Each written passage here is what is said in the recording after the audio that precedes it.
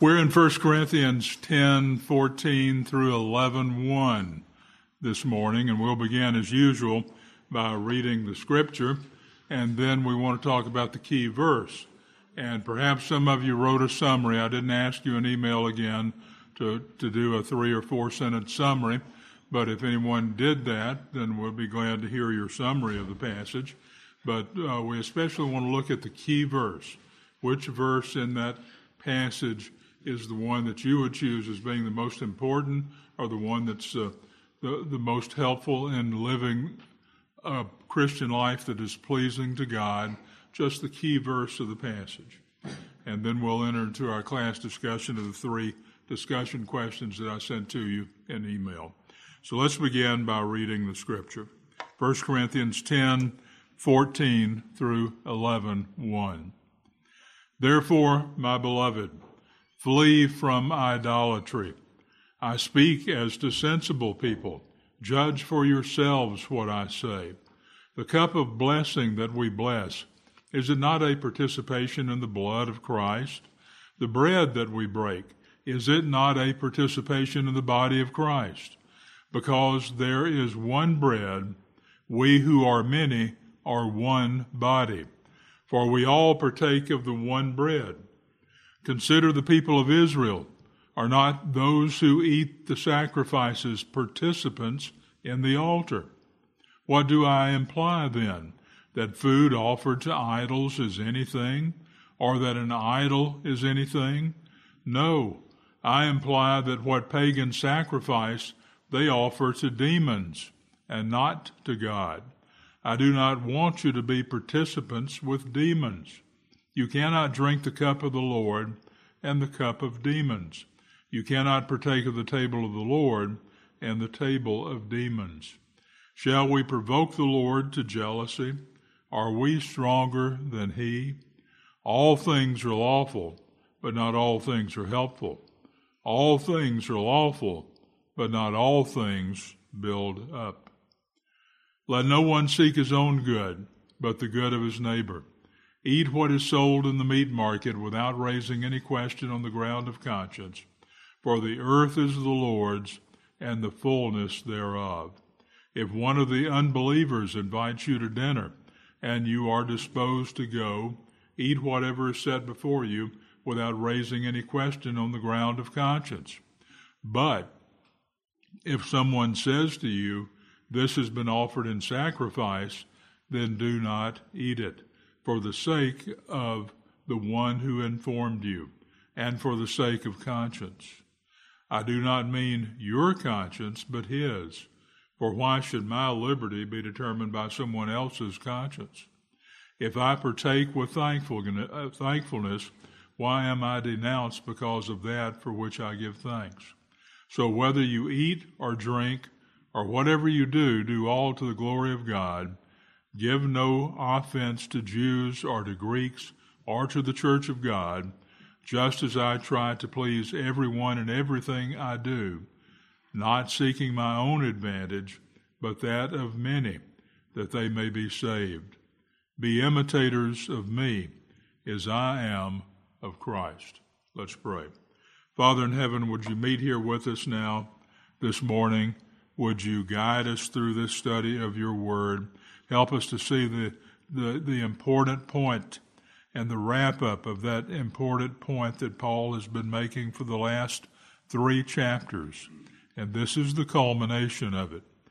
It is a wonderful truth that we need to fully understand and employ in our Christian lives so that our lives are pleasing to you.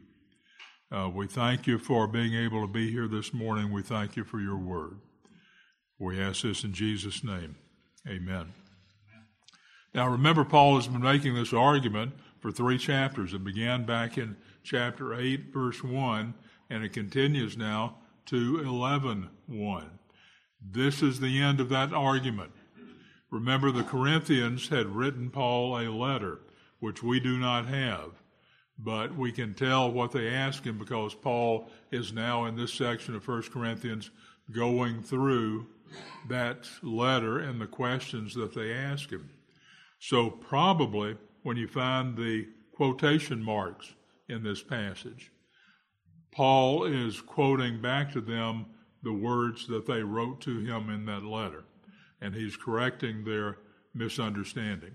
And remember the overall argument, and we're going to talk more about it in detail as part of our discussion questions, but you'll remember that the argument concerns things offered to idols, and whether or not, since an idol is nothing, the God behind an idol doesn't really exist, then why shouldn't we do that? And Paul gives us the reasons why not that culminate in this conclusion here that we're looking at today that is so important to the proper living of the Christian life. So let's look at our key verse. Did you have an opportunity to read through and pray about it and determine what you would select as being the key verse, the one that's most important, that summarizes best this passage, or that really informs the proper living of the Christian life? Yes. I think it's verse 31. So whatever you eat or drink, or whatever you do all to the glory of God. Yes.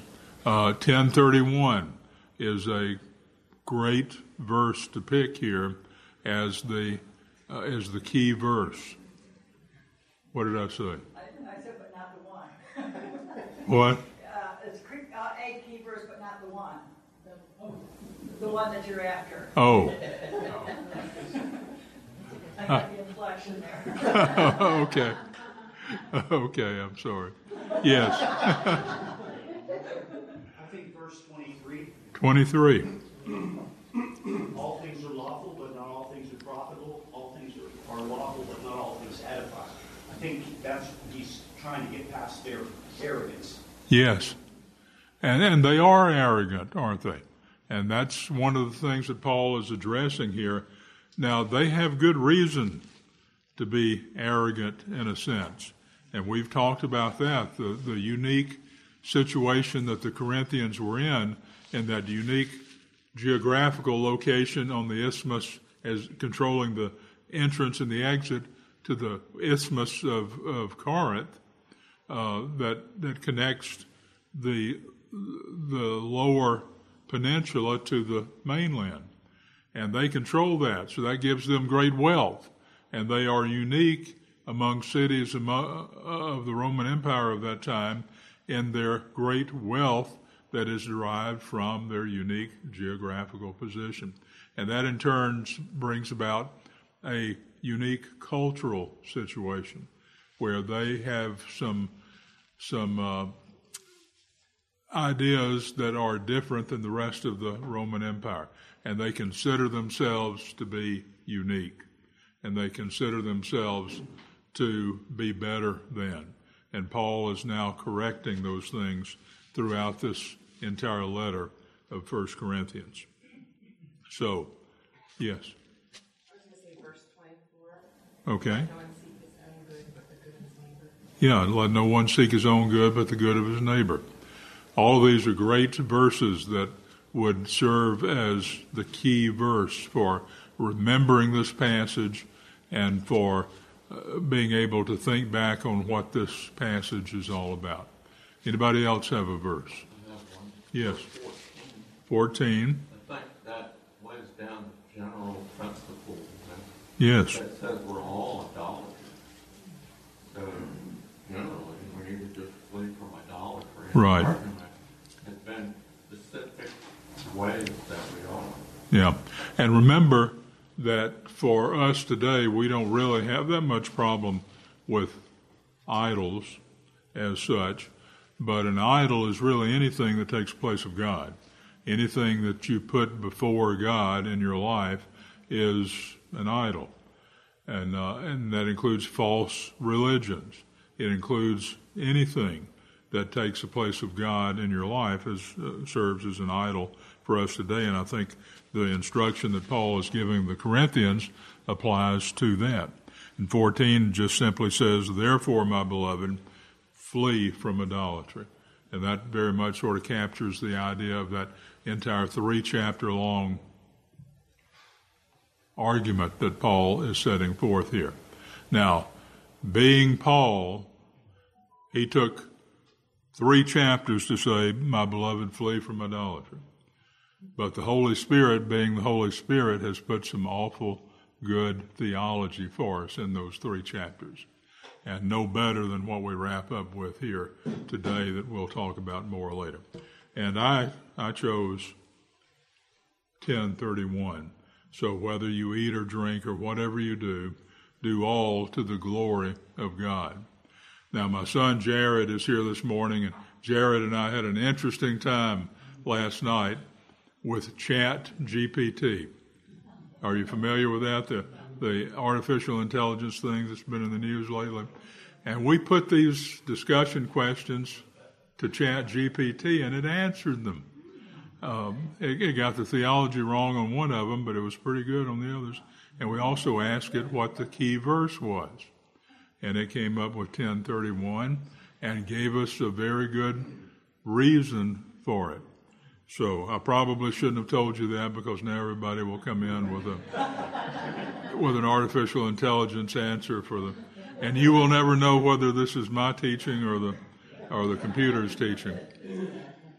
But it was very interesting to sit there and see how it, in about 5 seconds, came up with several paragraphs answering those discussion questions.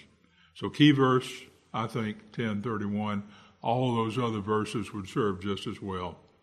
So let's look at the discussion questions. First of all, we've asked this question several times before in the class this year. In 10:14, which begins, therefore, my beloved, flee from idolatry. What is the therefore? What is the reasons in the previous chapters? Okay, and which is?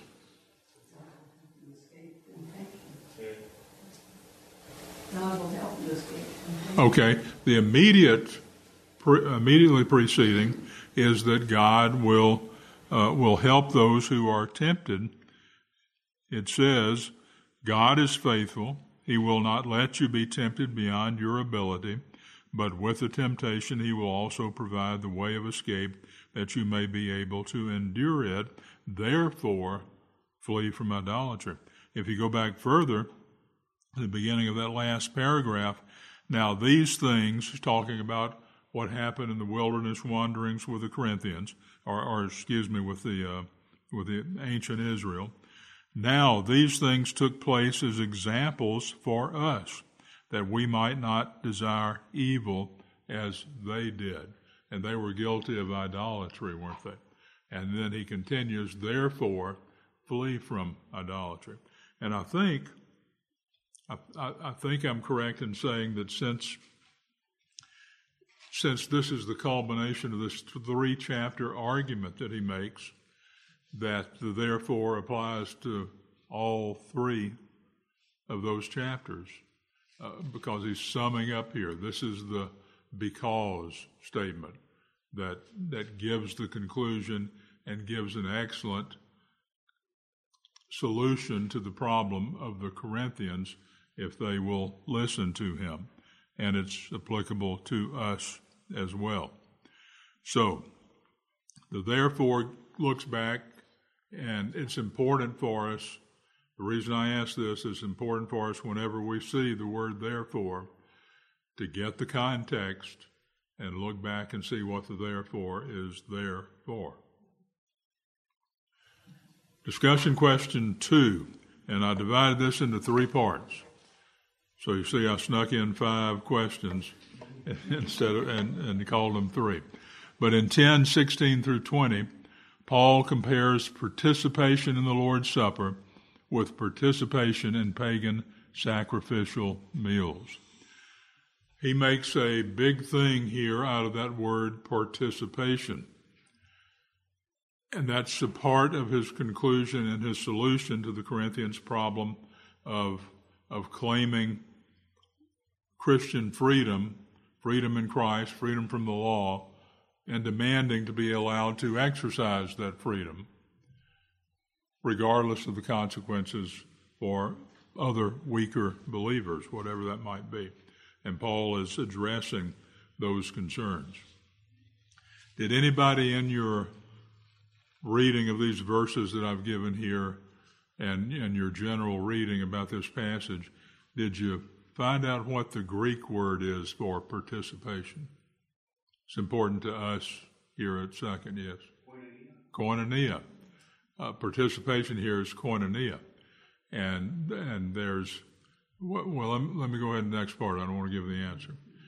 What does the word participation mean, both here and as it is used in the entire New Testament? These verses will help. And so I gave you some verses from different places in the New Testament. And you should have been able to discern there, I think, 3 or 4 categories of meaning for the word participation. And this becomes especially important in the conclusion of Paul's argument here and as it applies to the Lord's Supper. He's making a comparison there between the Lord's Supper and participation in the Lord's Supper and participation by the Corinthians potentially in pagan sacrificial meals, making the claim that it's okay because we have freedom in Christ. We have liberty. And an idol is nothing. No such gods actually exist, so it doesn't matter that we do that. So, what did you find out that participation means?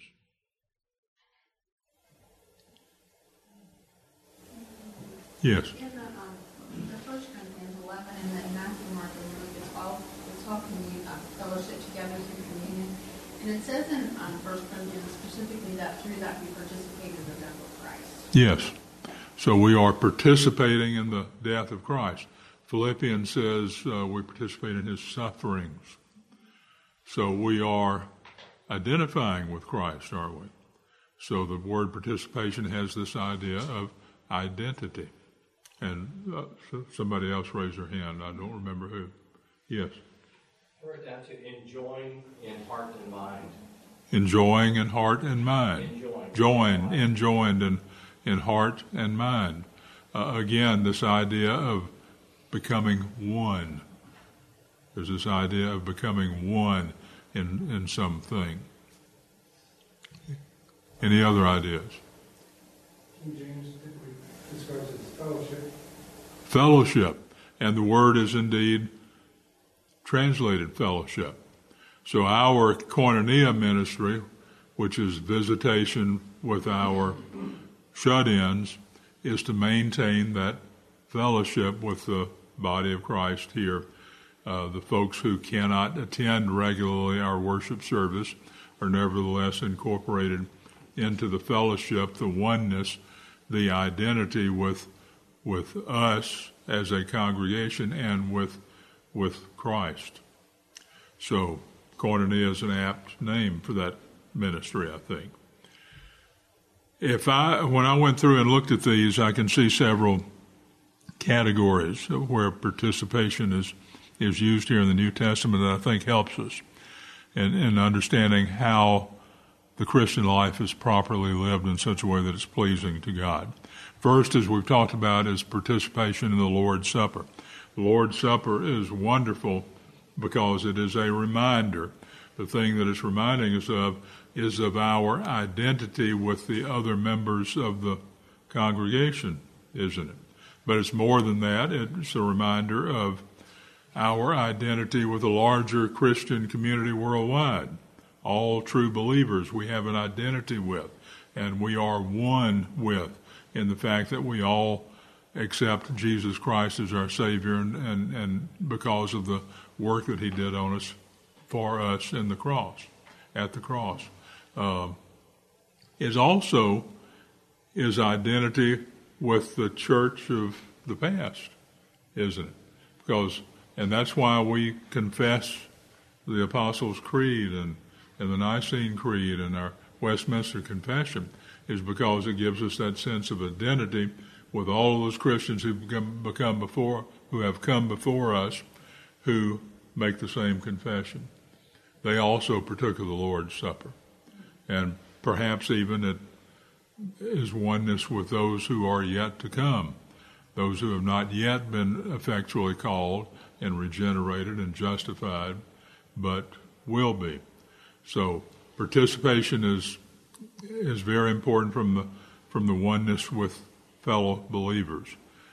Even more important is the Lord's Supper reminds us of our unity, our oneness with God himself through Jesus Christ and the Holy Spirit. So there's that vertical aspect of it as well as the horizontal aspect of it. Very important for us to understand, and very important to Paul's argument, that indicates a oneness, a fellowship, an identity with those things as we partake in the Lord's Supper. It also, as it's used in the New Testament, speaks separately from the Lord's Supper with our fellowship with the Son. 1 Corinthians 1:9 that we've studied previously. God is faithful, by whom you were called into the fellowship of his Son, Jesus Christ our Lord.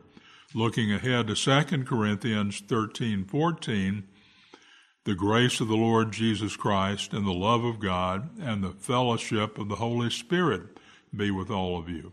The word fellowship there is the word koinonia. It's participation, that oneness. There is also, if we read Philippians 2:1,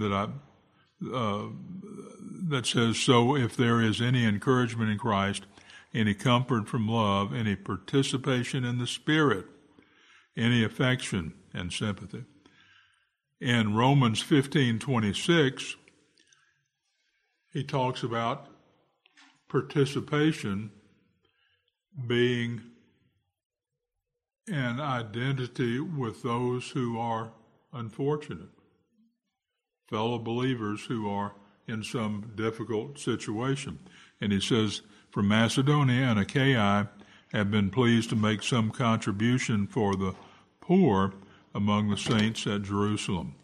2 Corinthians 8:4, begging us earnestly for the favor of taking part in the relief of the saints. 2 Corinthians 9:13, by their approval of this service they will glorify God because of your submission that comes from your confession of the gospel of Christ and the generosity of your contribution for them and for all others. The word koinonia is used in each of those verses. In Galatians 2:9, we see where there was a participation, a koinonia, an identity, a oneness among those early Christians and especially the apostles. And when James and Cephas and John, who seemed to be pillars, perceived the grace that was given to me, they gave the right hand of fellowship to Barnabas and me, and that we should go to the Gentiles and to the circumcised. So there was a oneness there. There was an agreement, an identity that they were all working together. He talks in Philippians 1 about your partnership in the gospel. All believers, not just ministers, have an interest in and a participation in the gospel message. So participation becomes a very important word in the New Testament, and the way Paul uses it here is important to the conclusion of his argument, the oneness. And if we look at the next part of it, 16 through 20, Paul compares participation in the Lord's Supper with participation in pagan sacrificial meals. Compare these two passages here in 1 Corinthians and Deuteronomy. What is the true supernatural power behind idolatry? There's the two passages to compare. What is that true spiritual reality behind participation in pagan sacrifice?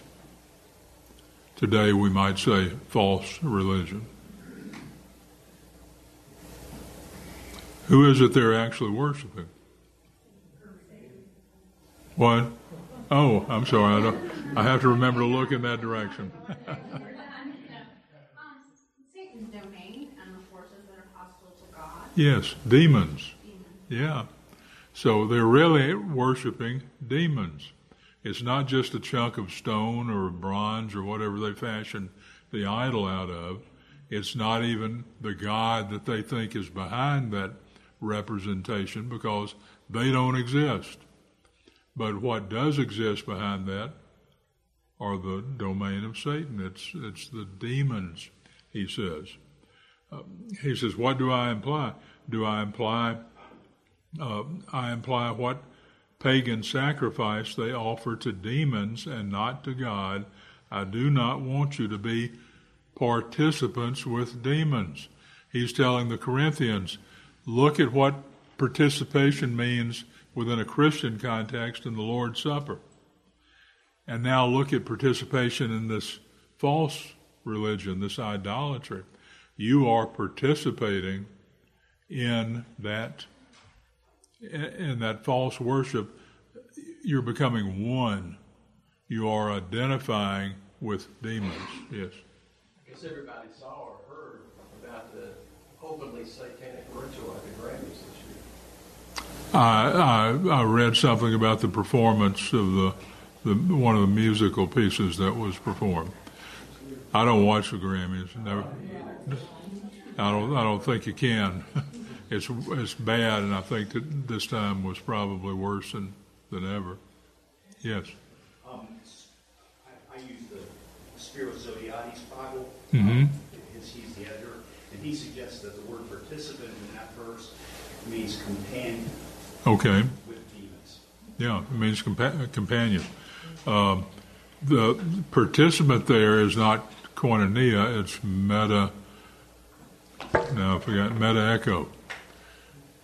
Meta means with or alongside of, right? Like Facebook has changed its name to Meta because of the interest today in the metaverse, the virtual universe that exists alongside of the real universe.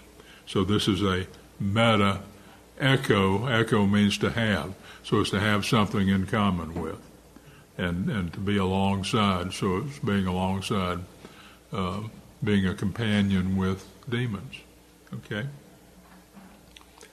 Third part of that question, how does Deuteronomy 32:17 through 18 characterize participation in idolatry?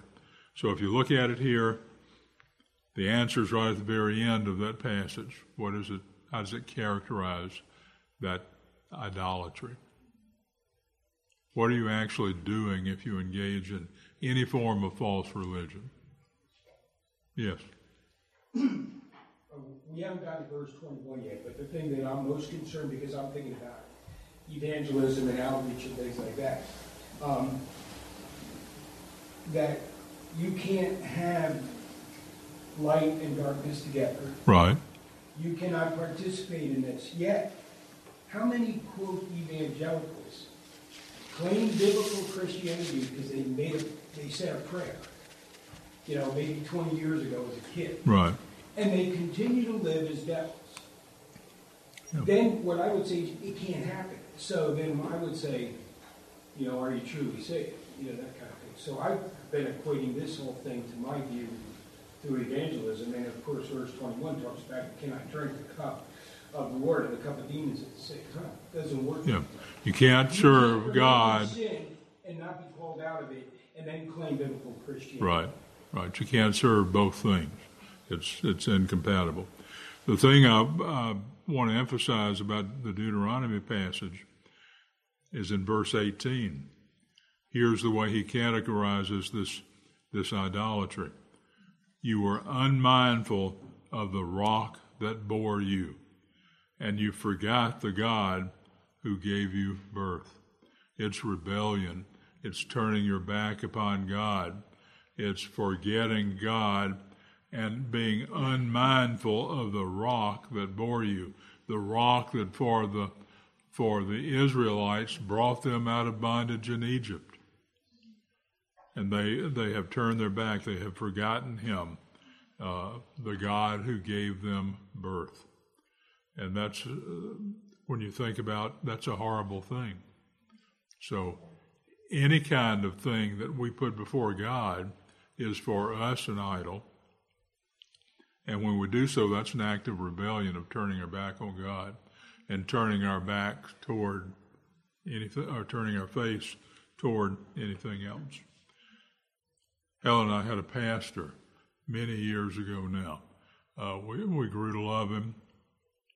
Only see him at funerals now occasionally. But every now and then he would get so wound up in his sermon, he would say, "You people need to remember the rock out from under which he was dug." And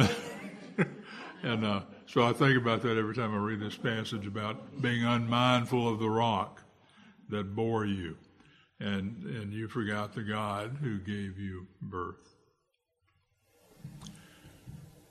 And the last thing, how do you characterize that? Turning your back on the rock. Question number 3, what is Paul's main point of 8:1 to 11:1? What's the conclusion and solution he summarizes in chapter 10, 31, verses 11:1?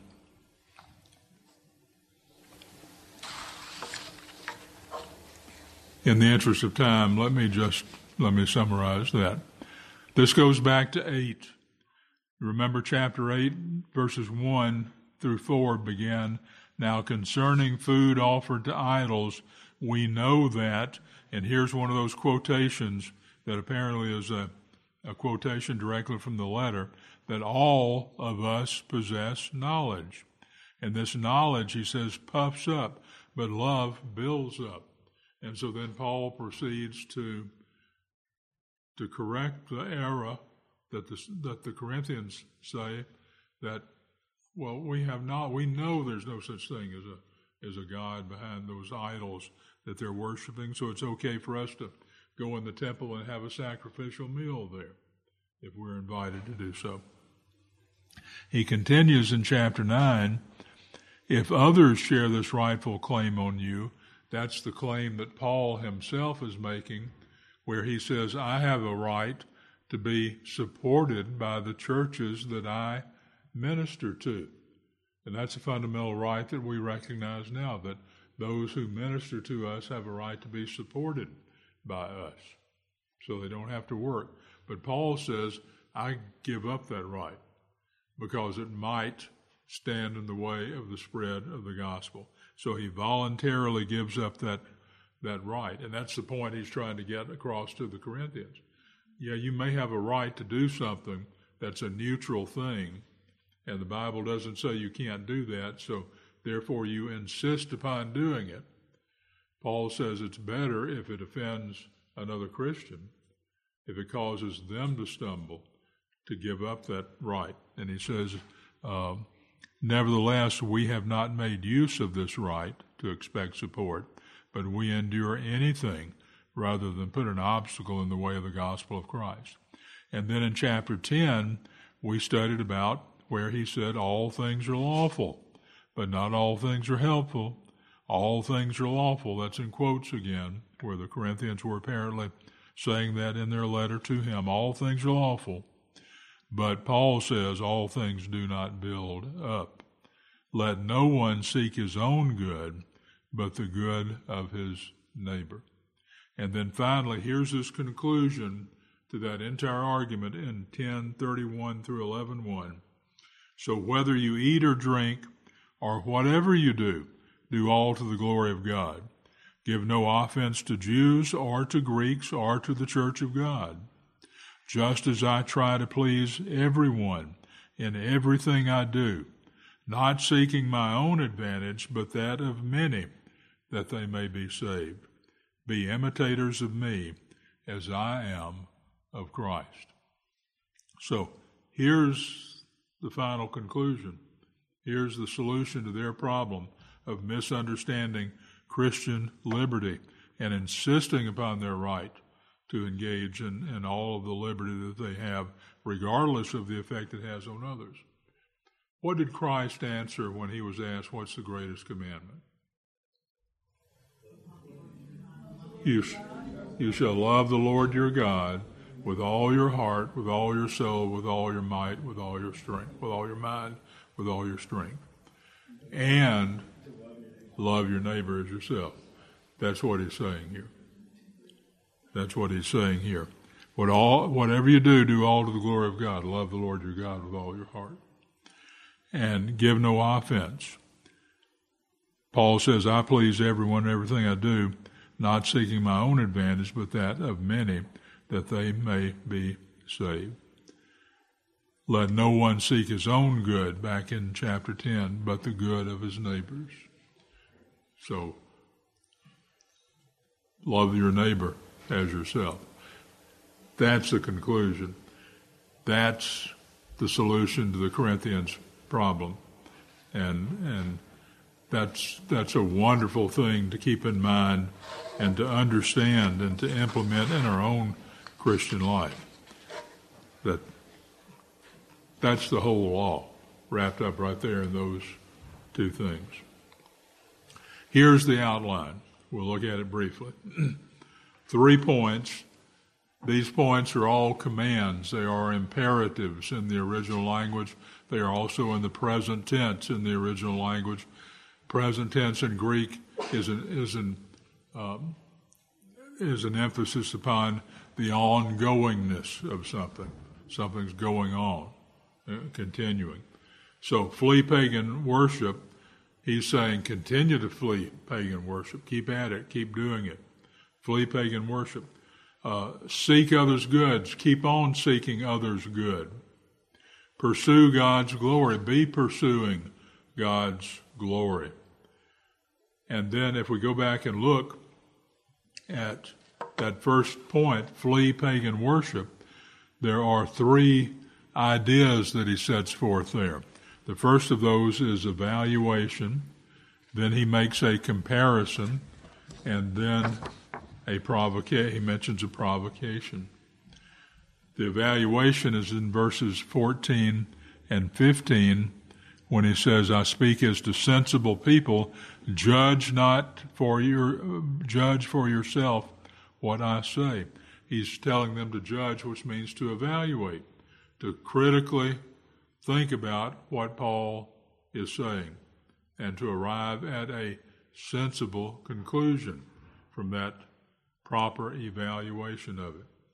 And then he makes a comparison in verses 16 through 18 when he uses the word participation in describing our taking of the Lord's Supper and all of the aspects that we talked about of participation in that.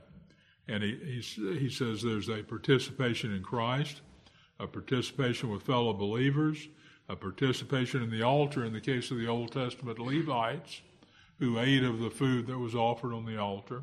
So they participated and they became one. There's a participation with demons on the part of those who are worshiping idols. And he says you can't have both of those participations. They're mutually exclusive. You cannot do that. Don't go to sacrificial meals that were apparently common and for people to invite others to come to their sacrificial meal in the temple. Paul says you can't do that. He makes a distinction between buying the food in the marketplace where you don't know where the food came from, and he says don't ask questions. It's okay because that was the main source for meat in the marketplace. So participation then becomes the sort of the core of the argument here, being one of identifying with these different things. And the provocation is in verse 22. Shall we provoke the Lord to jealousy? God is a jealous God, isn't he? Not jealous in the way that we are jealous sometimes, but God has entered into a covenant relationship with his people. I will be your God, you will be my people, and God protects that relationship. Our responsibility to protect the relationship too. We often fail in that. God never fails in that. And then to seek others' good. It's the essence of Christian liberty in verses 23 and 24. All things are lawful, not all things are helpful. All things are lawful, Not all things build up. Don't seek your own good, but seek the good of others. And then the use of Christian conscience in 25 through 30.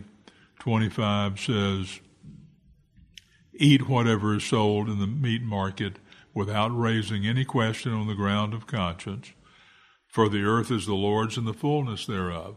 Now that's what God taught Peter, wasn't it? When he had the vision of all that different food that was all forbidden under the Jewish religion, and God told him to eat, and he said, no, I'm not going to eat pig. I'm not going to eat that. There's probably barbecue in that thing. And Peter says, I'm not going to eat that. And God taught him that all things are good. With thanksgiving, all food is eatable. Paul says, don't let somebody else's conscience get in the way of your conscience, but you are acting to protect their conscience, not your own. You're free to do this, you know that, but you're going to voluntarily give up that right. And then finally, the conclusion of the argument is to pursue God's glory. That's the solution. To do it in all things in verse 31, and to do it by imitating Paul. Now, we've talked about this before, this equation in mathematics, a principle of mathematics. If A is equal to B and B is equal to C, then A is equal to C. What's the principle called? Two math geniuses back here. What's the principle? Distributive. The distributive or the transitive, it's both. And notice what happens here. The B goes away. If A is equal to B and B is equal to C, then you can proceed in your mathematical proof on the basis that A is equal to C. And where'd B go? It's not needed anymore. So Paul is not being prideful here in saying, imitate me. Paul is saying, imitate me as I imitate Christ. So in the equation then, if A is the Corinthians and B is Paul, C is Christ, then the Corinthians imitate Paul, and Paul imitates Christ. What happens to Paul? He goes away. So he's not calling attention to himself. He's saying imitate Christ. It's that transitive property, the passing through, the distributive property of A is now equal to C. It's a good principle for us to remember. It is essential for the proper living of the Christian life so that we live a life that is pleasing to God. Let's close in prayer. Father in heaven, we thank you for this wonderful conclusion that we have to Paul's argument.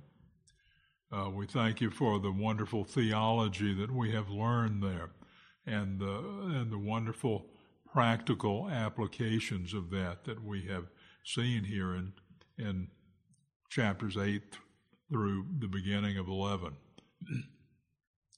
We pray that you would help us to keep that be ever mindful of that you would help us to so order our lives that and participate in our sanctification by the work of the Holy Spirit in our lives to become more and more like Christ, to glorify you and to love our neighbors as ourselves.